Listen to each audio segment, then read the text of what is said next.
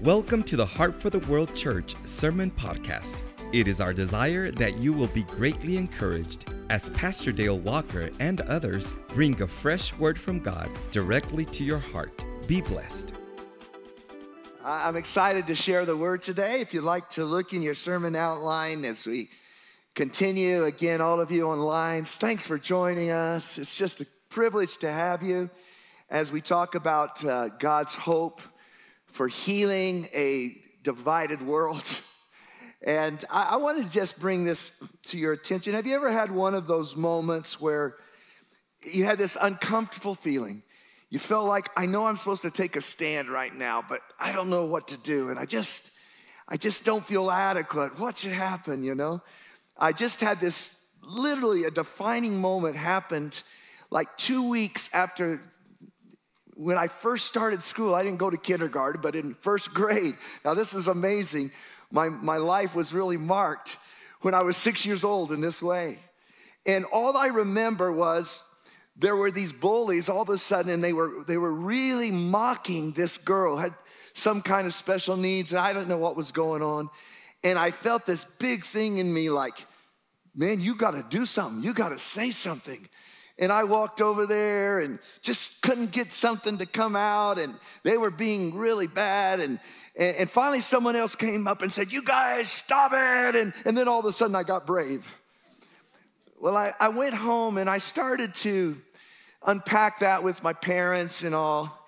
And it was a defining moment because they said, Dale, you have a call, and leaders always are the first to act when there's injustice. But you got to be prepared to do it. You got to think about this. And I just remember that as I grew up. And that's something I want to talk to you about today, about justice and compassion, being willing to stand up in a world when there's wrong. Justice means making wrong things right. How many know that's what Jesus came to do? Make the wrong things right. And it's something he calls each and every one of us to. And it's at the heart of this teaching on what the third option is all about. As we look at the racial divides, as the injustices in terms of people suffering and hungering, all kinds of things.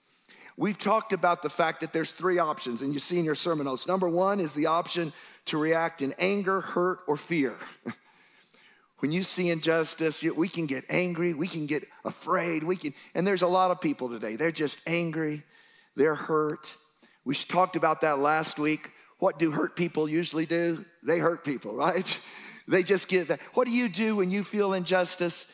You usually what? You feel like revenge. I heard kind of a funny story. This guy, Dave Hagler, was writing how he's an umpire up in Boulder, Colorado for a men's kind of softball league. And he was driving one day and this policeman pulled him over. I mean, he was just like going 1 mile over the speed limit. And the policeman was really rude to him and gave him a ticket. And he kind of got steamed up about that. Well, the funny thing is, the next week, that police officer was on the one of the softball teams that was going to play, and he was the umpire. And the police officer sort of recognized him and said, hey, how did it go with that ticket? And his response was, all I can tell you is you better swing at anything. I mean, when people are unjust, we just want to get back at them. We just want to get upset. A second option is be tolerant. We can just say, I'm a good person. I'm going to hold things inside. I know our world is in trouble, but I've got my issues. I just got to handle life. That's their problem, and I don't want to get involved. But there's a third option. We call it being someone who decides to transform your world. And I want to talk to you about this because it's in your nature, friends, brothers and sisters in Christ.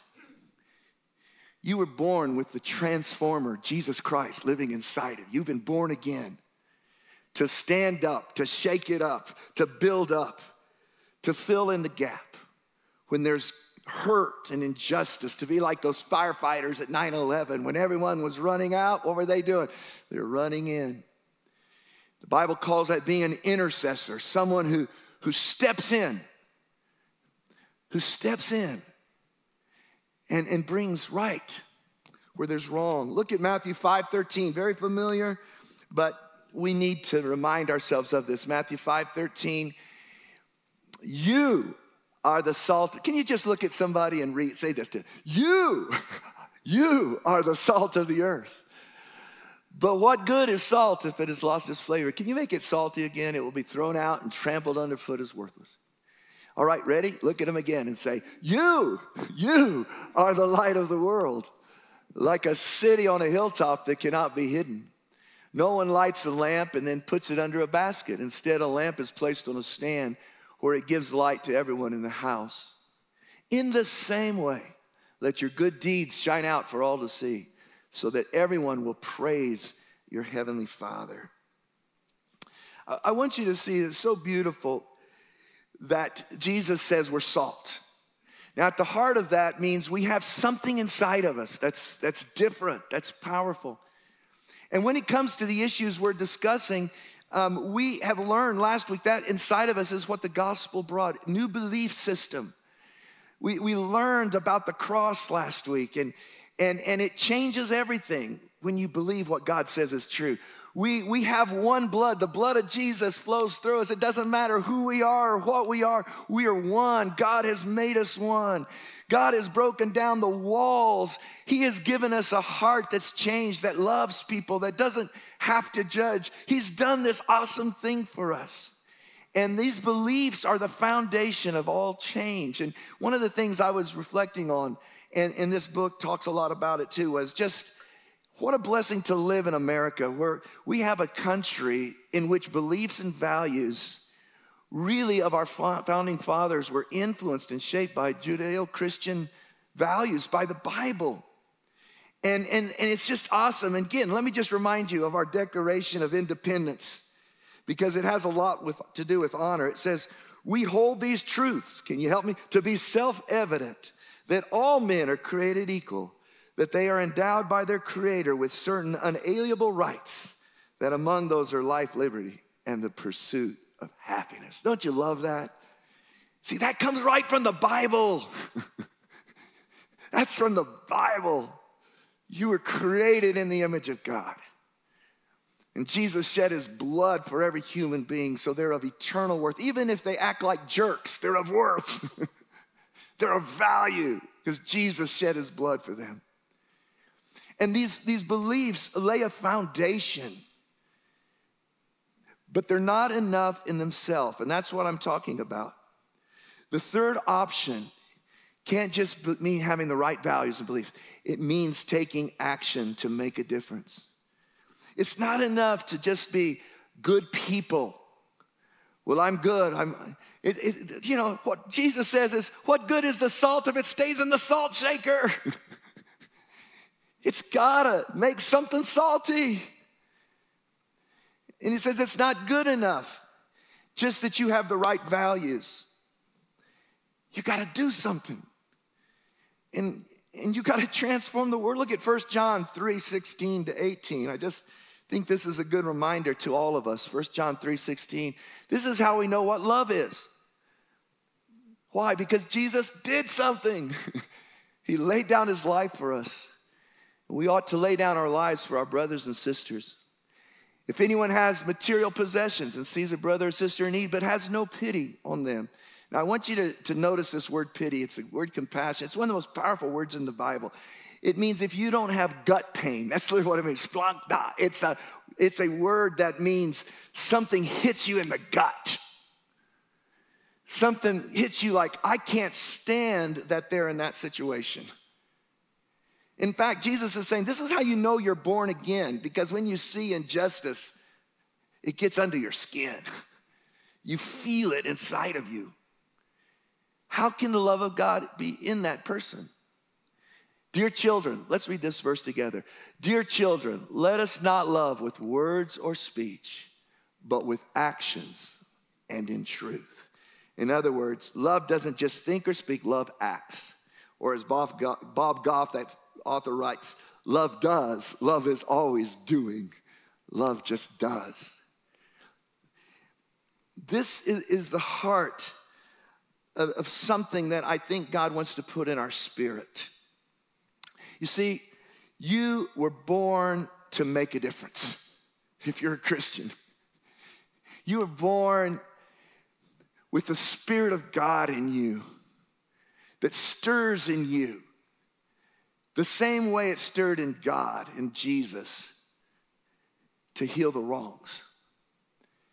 It's your nature, friends. It's what you're about. And it's your identity. And this is the idea that we are not just made to avoid going to hell. We're made to tear down the gates of hell. I like to say we're made to give hell, you know. We aren't just made to be good. We're made to turn evil in its tracks. We're made not just to hope someday revival will come. We're made to activate revival. And that's what we're going to learn about in this verse in a second. Some people say, well, revival, when revival? No, revival comes when you act in compassion. You release the presence of God by your love. Some of you recognize the name Christine Caine. I love to listen to her preach, but she tells a story about when her son was 4 years old and she was kind of teaching him at home about this verse. You are the light of the world, and you know, you got to let their little light shine and all of this. And I love what his reaction was. He runs into his bedroom and gets his little flashlight. And he runs to his mom and he says, Mommy, when can we please go find some darkness? Isn't that good?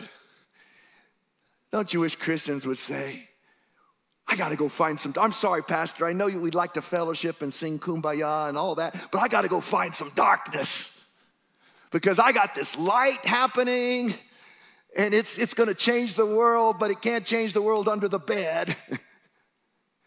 I got to get out there where someone's hurting and struggling. I have to understand, and we have to understand, we were created for a higher purpose.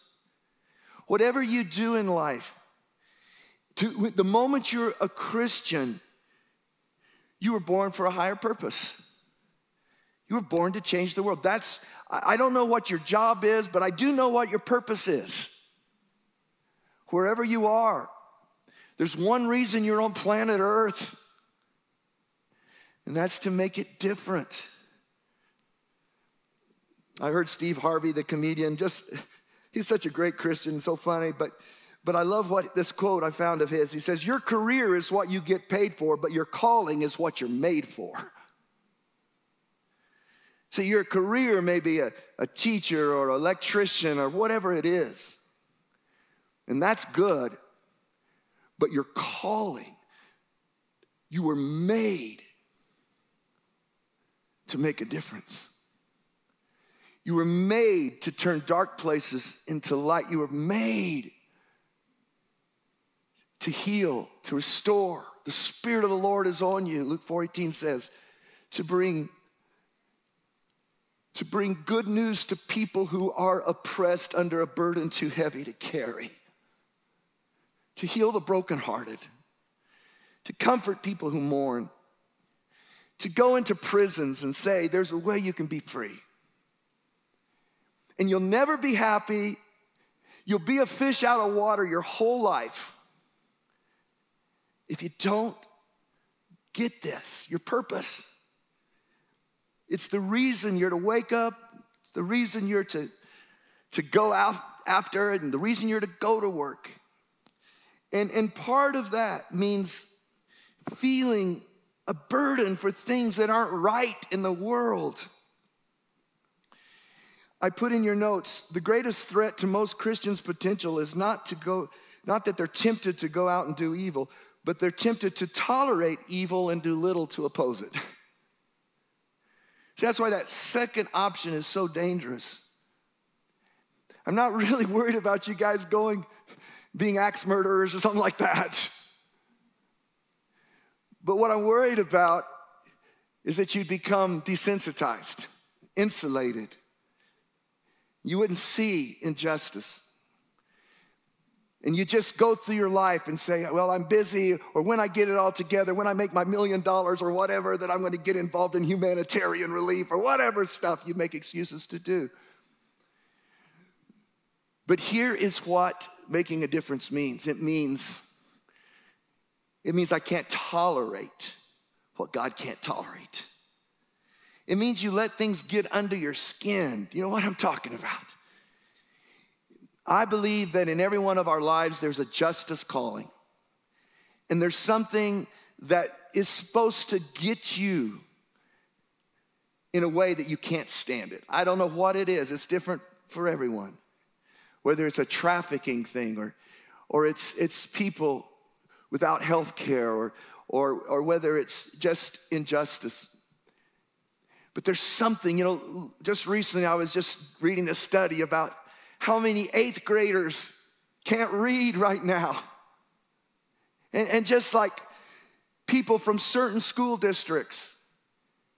And they're going to school, but they didn't get to have a mom and dad who read to them when they were little kids. They don't have any reinforcement. The neighborhoods they live in, nobody's enforcing them to learn. And nobody can really see it. They keep getting passed and passed. But someday, they will live their whole life with this ceiling, invisible ceiling, that says you're only going to go so high because you never learned this. Folks, that's just not right. And so there's just thousands of these kinds of issues. And to be a Christian means something begins to rub you deep inside.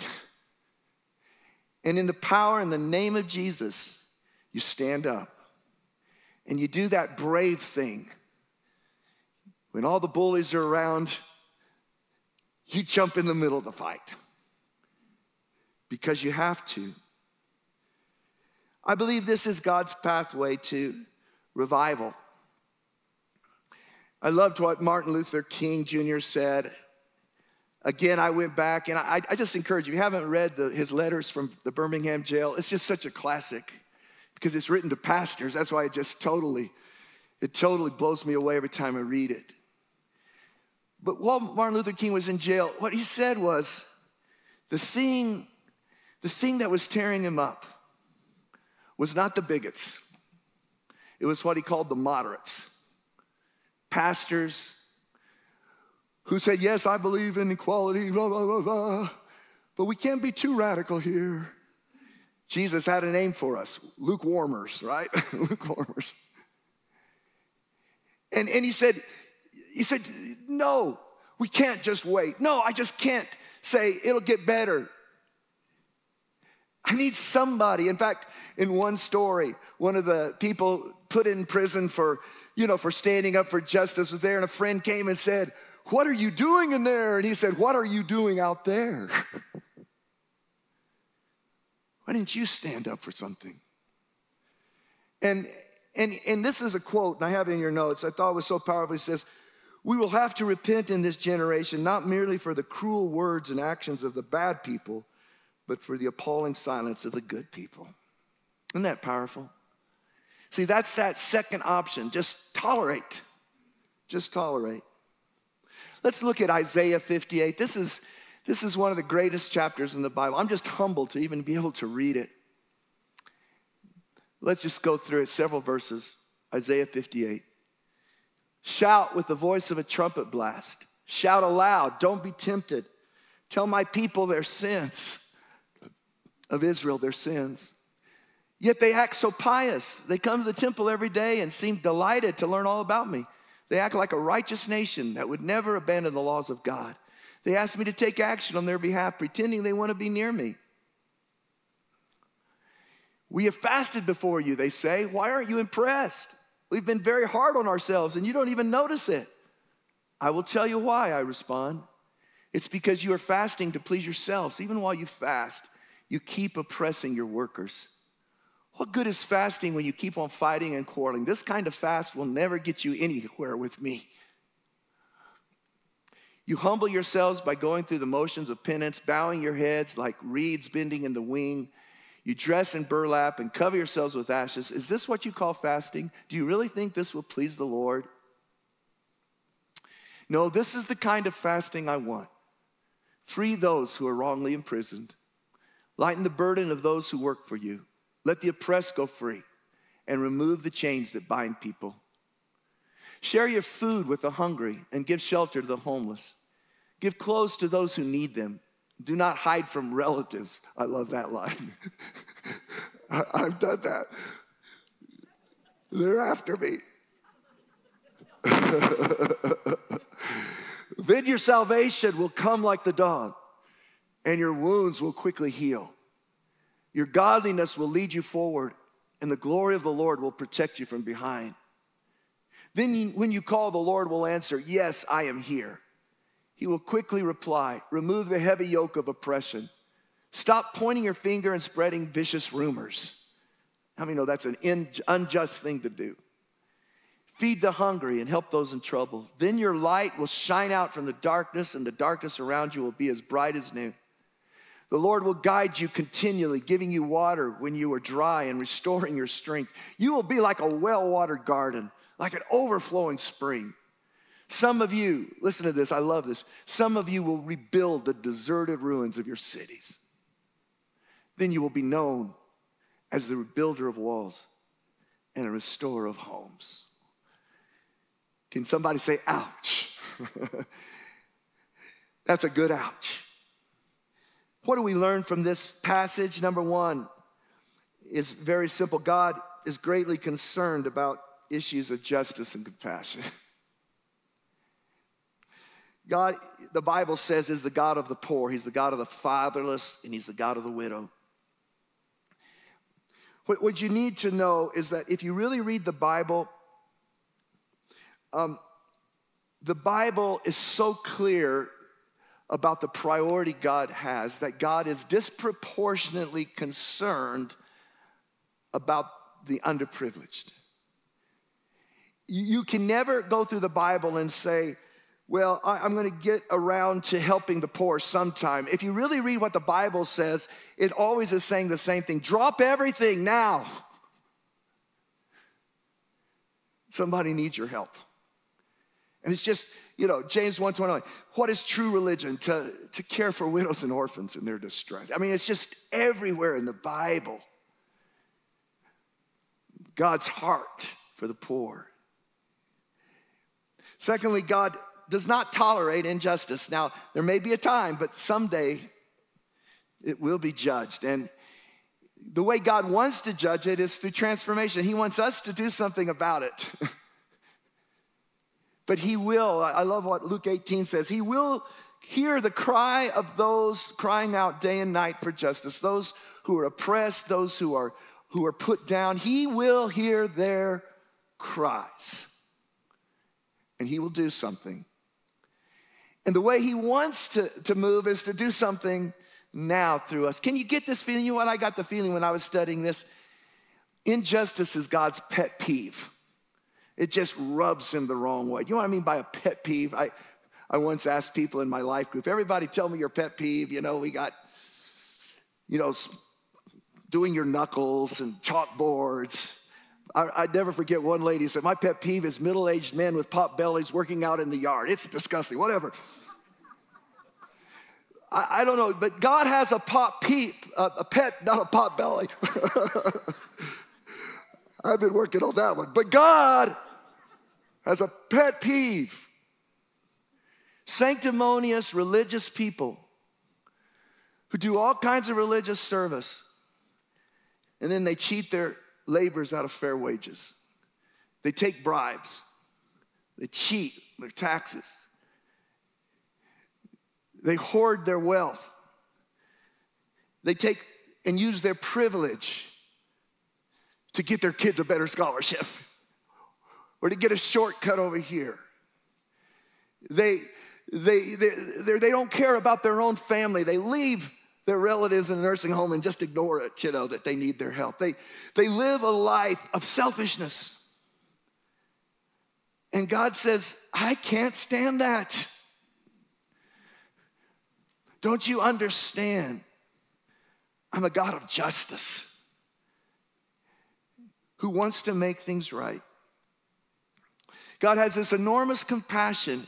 I just love that word compassion because it means God gets a gut punch every time he sees suffering. Oh, not again. Not again.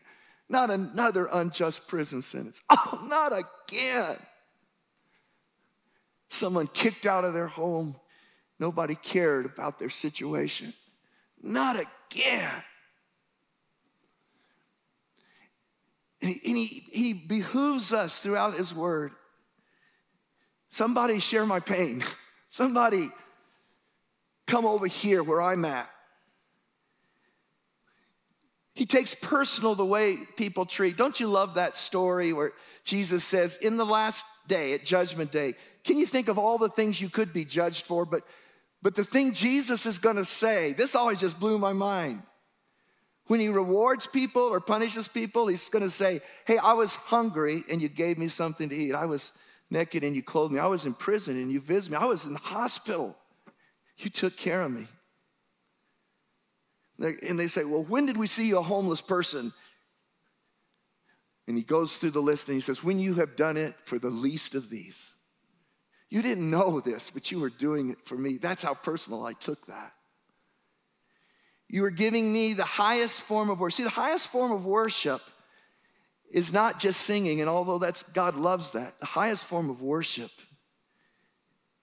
is to treat those who have the least as if they were Jesus.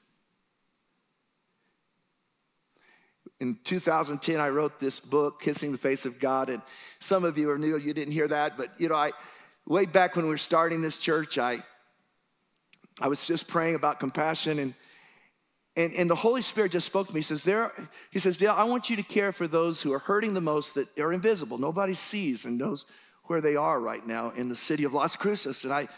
And I began to ask, and he said, well, start with the nursing homes, And it was Christmas time, and so a bunch of the people from our church, we went over to Casa de Oro there, and we did a Christmas party for the people who had Alzheimer's and dementia.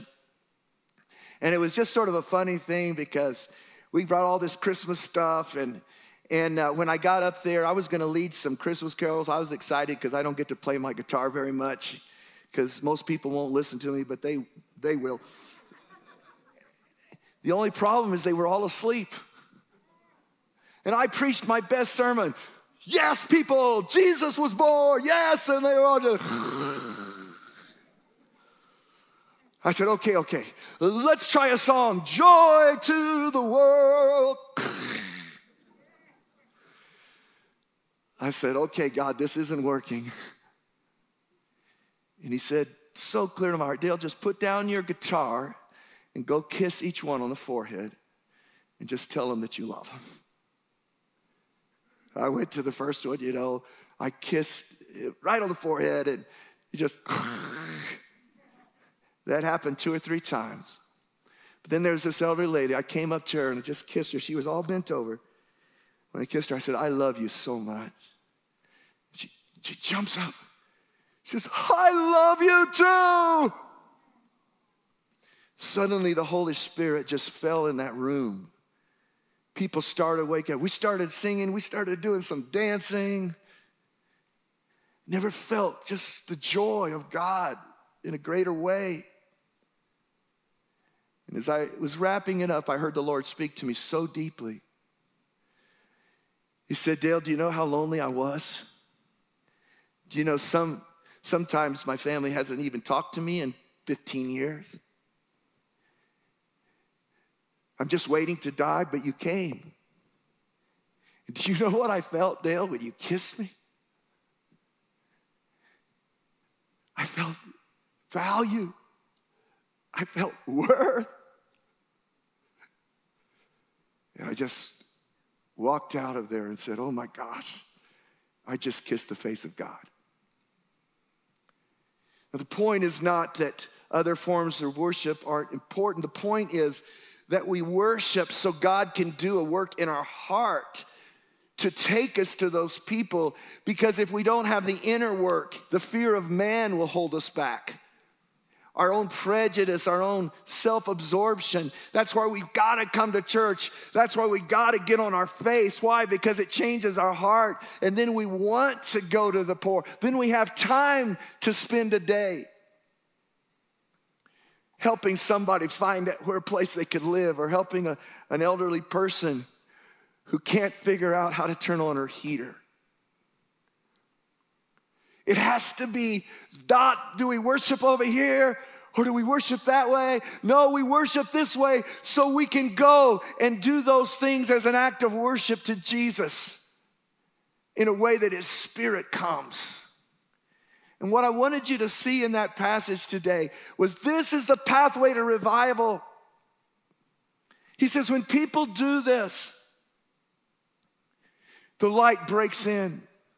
He says the devastation of generations, wrongs that are institutionalized, families that have been hurt, dysfunction for 100 generations. Something happens when my people stand up for justice and do compassion. I do things bigger than they could ever imagine.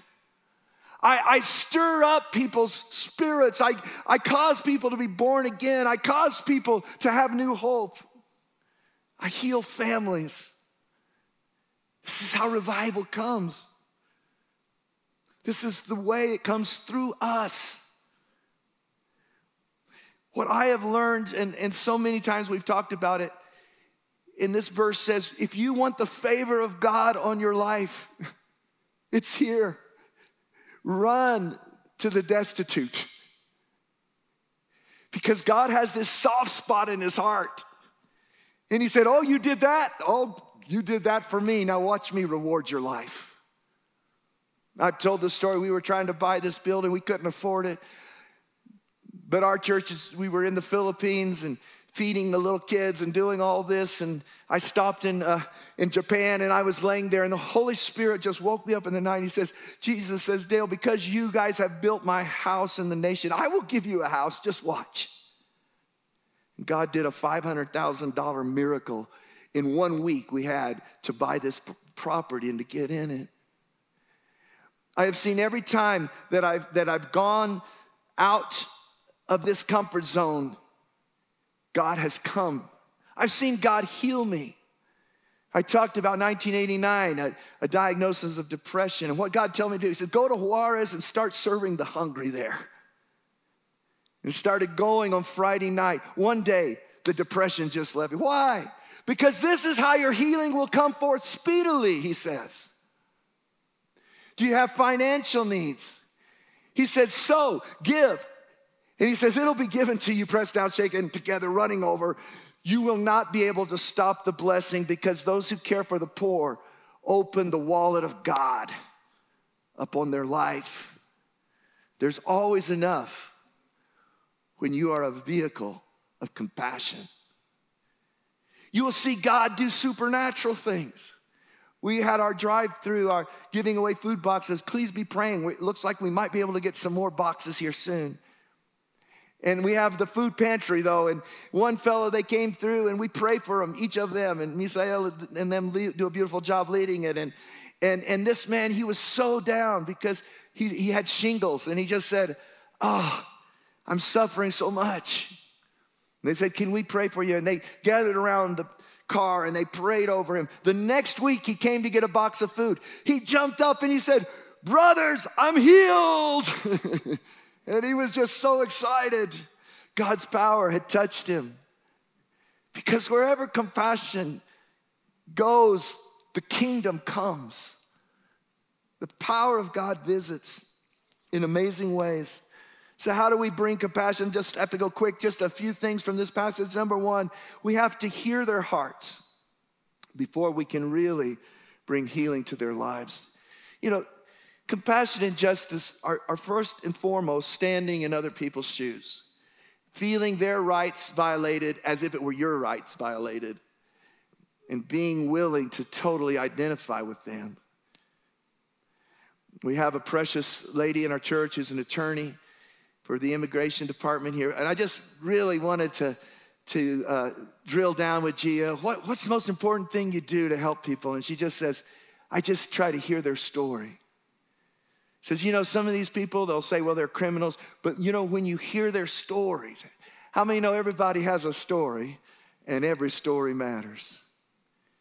And when you just hear their heart, God shows up. Walls come down. In the book, Third Option, he talks about this officer, Mike, and he was assigned to go into one of the worst neighborhoods and the projects of this big city. He as a police officer, he was shamed. They called him names. They hated him. And he just said, man, I just didn't want to go there. But he just every day just went and said, I need to hear your story. I need to hear your story. Before you know it, they started telling him their life, and he listened. He told them his life, and pretty soon he started asking, well, what's going on here? And he says, man, we had this community center. We just want to play basketball, but they close it down at 4:00, and we're just barely getting home from schools. And so he says, man, maybe I can go. And he worked out to get it opened later. And he found out that most of the drug deals happened between 10 and 12 o'clock. So he said, what if we started throwing midnight basketball parties? And he ordered pizza for all the kids there in those projects. And they started having Friday night, pizza and basketball. They said within 1 month, the crime rate just went zoom down.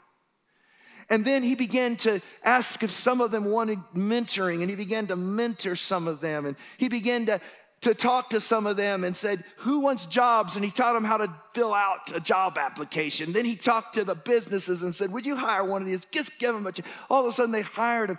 Before you know it, the whole climate changed. They were asking him what his faith was, and he was able to tell them about the Lord, and the whole place transformed just because somebody said, I'm going to go in there, and I'm just going to care.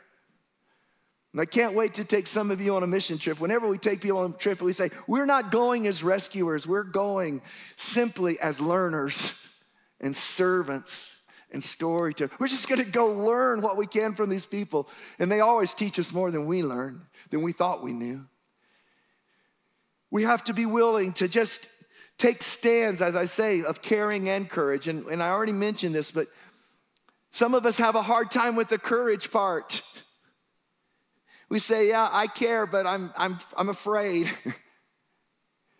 How many of you know what Jesus made a difference was he wasn't just the kindest person, he was the bravest person. I mean, he throws out the money changers in the temple. He says, you can't stop these poor people from coming in here. I'm sorry. He broke the rules to get a lady who'd been sick 18 years healed. He just caused good trouble everywhere he went. Sometimes you're going to have to speak up. Look at this verse. I just want to read it. Proverbs 31, 8 and 9. Proverbs 31, 8 and 9.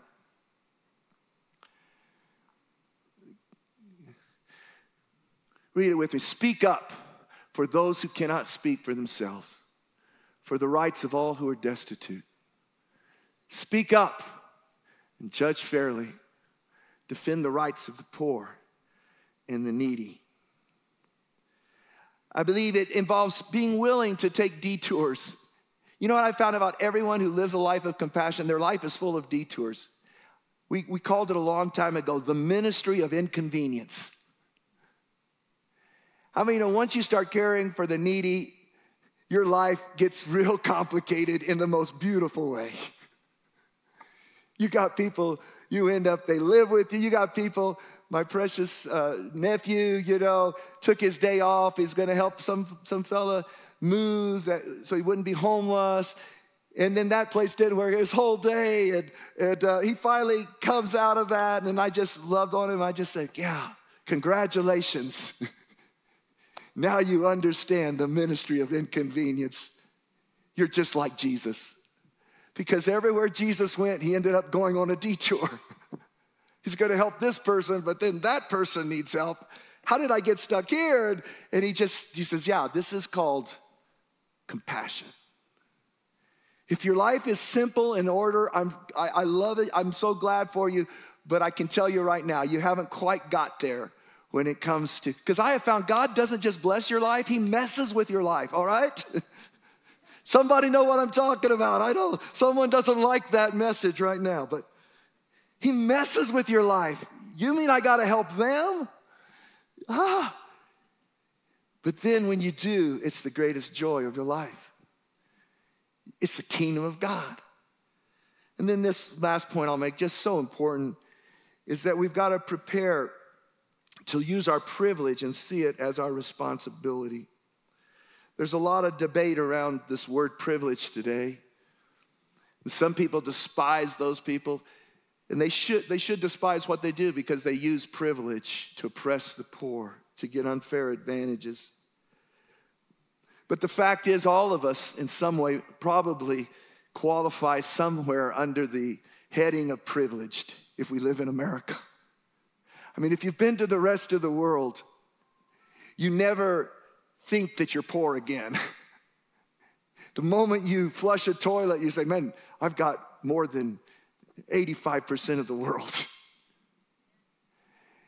And unfortunately, sometimes people who, quote, fit the role of privilege feel shamed about it.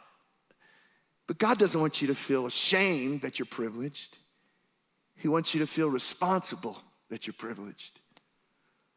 In Luke chapter 12, verse 48, if we could see this verse, such an important verse. Luke 12, 48.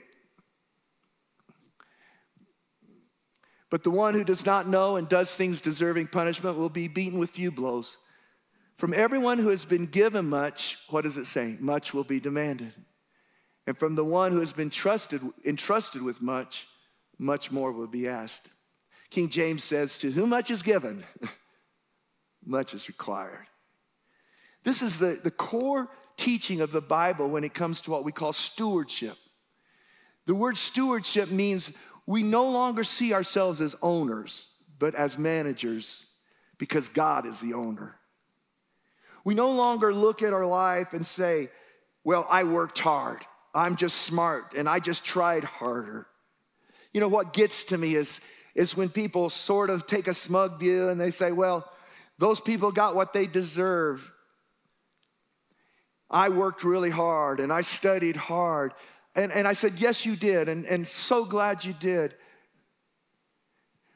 But you were born in a place you actually got to eat meals. And you had real parents. And you were not an orphan. And you don't understand. You had a school to go to, and you had someone who taught you what it meant to learn. And you don't understand that doors were open for you because you knew this person and that person could help you. You don't understand if you're an orphan or a street kid, there's nobody you can ask to help you. You haven't done something so great if you started on third base and beat the person who had to start on first. You're only here because of unbelievable privileges that you didn't deserve, I don't deserve. And that's not to make you feel bad. That's to humble you and to say, oh my gosh, I owe a lot. And you say, God, okay. You gave me the brain I had. You gave me the body. You let me be born in America in the 20th century. Oh my gosh. What does that mean? It means every day I say, what does this privilege require me to do? Who do I help? What need do I give to? I don't have a lot of money, but compared to most of the world, they think I'm a billionaire. I could give more. I could give more time. I could give more. I won't be judged based on what I did compared to others, but based on what I am and what I could have been if I was completely sold out for God. God, the bar is higher for me. And I embrace that. In the Philippines one day, I'm walking into a McDonald's. And there's these kids called rugby boys, and they all sniff glue, and they live on the streets. And I was playing with them and talking to them, and they all wanted to go to McDonald's. Well, as soon as I get to the door, there's a guy literally with like It looked like a machine gun. And he comes out and he says to those kids, "Stop it right there." I said, "Man, chill out, dude. What's happening?" He says, "These boys cannot come in this place." And I go, "Come here, come here." I think I gave him a love offering. I said, "These are all my friends, and I'm paying for all of them." He said, "Oh, okay, yes, come on in." I sit down, they get a Happy Meal, they get these kinds of things, and they're going crazy. I find out they have never been in a restaurant in their entire life, and they had never eaten a hamburger. I said, "Are you kidding me?" I said, "Buy these guys another hamburger, And they're just going crazy. And all of a sudden, the Holy Spirit says, "Did you see what those guards did to those boys? That happens to them every single day of their life. You can't come here. You don't belong here. You're not good enough here. Go out, street boy. Go out. Go beg. Go beg." I just started to cry. And then I realized, do you see what you just did, Dale? You just opened a door for people who could never have had that door open. What if you spent the rest of your life trying to figure out people who can't get through doors? And say, "God, I don't know why I got to be born in America. I don't know why, I had a great education and had parents that loved me. I don't know why I got to hear about Jesus when I was 3 years old. But I know there's about 5 billion people who won't have any chance like I had. How do I spend the rest of my life? Doing for people what they couldn't do for themselves." One of the things Heart for the World does is we partner with people. I'll never forget this wonderful man named Tim Hoy. I was at a conference in California, and we were having lunch, and I met him, and he was Cambodian, and yet he was the principal of this Upland Christian Academy, amazing school. I said, "Wow." I said, "Tell me your story, Tim. Tell me your story." He said, "Yeah, I was born in Cambodia, single mom. We're barely able to eat. I wouldn't have gone to school, but this church was there, and they got involved in this thing called Compassion International." One day they walked to my house and they said, "Hey, there's somebody in America who wants to sponsor a child. Would you like to be sponsored? It means you get to go to school." I said, "Of course I would." And he worked so hard. He went to college. He ended up getting a scholarship and getting to come to America. Unbelievable story. He met the Lord.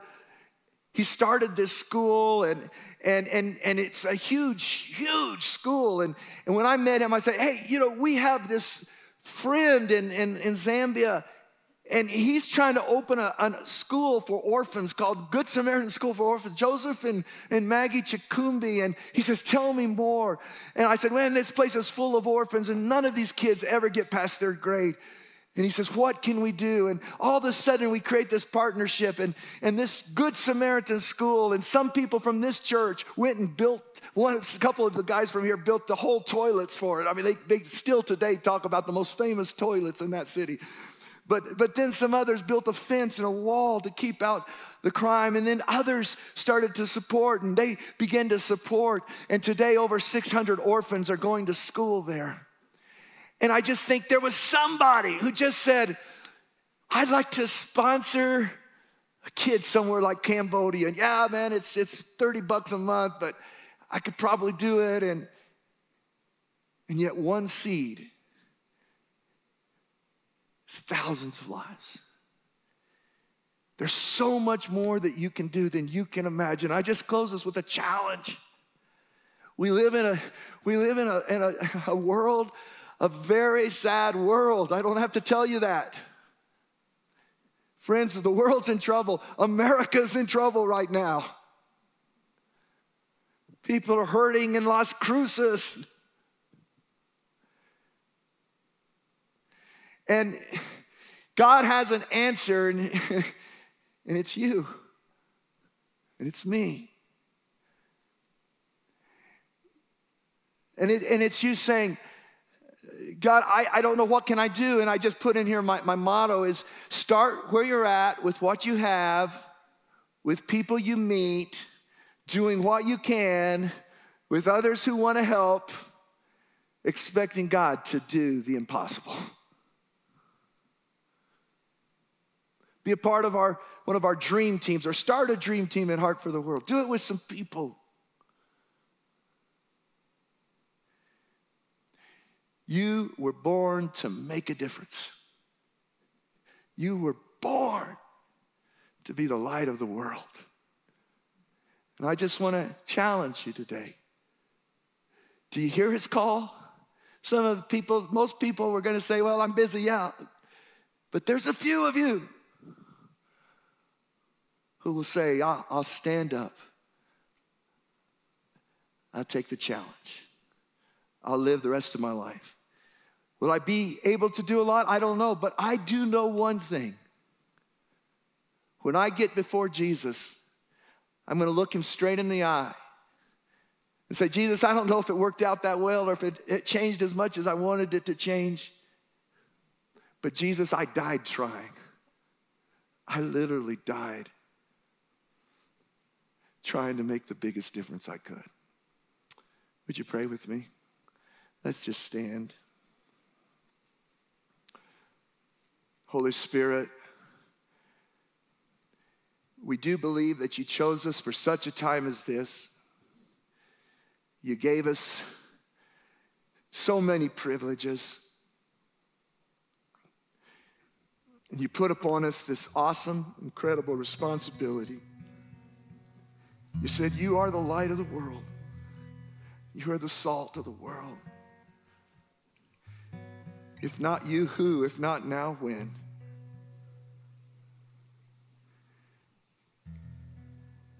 God, we hear this cry of the poor. We hear the voices of the oppressed. Awaken in each and every person the justice calling in their life, something that's supposed to get under their skin, something that they will change in somebody's life for all eternity. God, we're not okay with people around us just dying and going to hell. We're not okay that the culture puts lids on people that don't ever have a chance, and kids don't get to grow up and have a healthy chance, and they live in addiction, and they have a destiny of prison and all the stuff that happens. We're just not okay with any of it. And so we say, as humbly as we can, here I am. Use me, God. Here I am. Make me brave and make me kind. Make me courageous. Make me caring. I yield to you. Just in the best way you know how. Just tell the Lord right now, here I am, Lord. Ready for my assignment. Here I am, Dale Walker, reporting for duty, sir. What is it? And I just pledge my life that I will spend it for the hungry, that I will spend it for the poor. I will spend it opening doors for people who could never open a door for themselves. If you just today need to rededicate your life to God, please do that right now. Just say, God, here's my heart. Thank you for the promise that if we turn from our sins, if we confess Jesus as our Lord and Savior, we can be forgiven. We can have eternal life. We receive that today. And if you've never done that, just claim it right now. And we're going to be up here at the front, some of us afterwards. If you would like prayer for anything else, healing, any kind, we'd love to pray for you.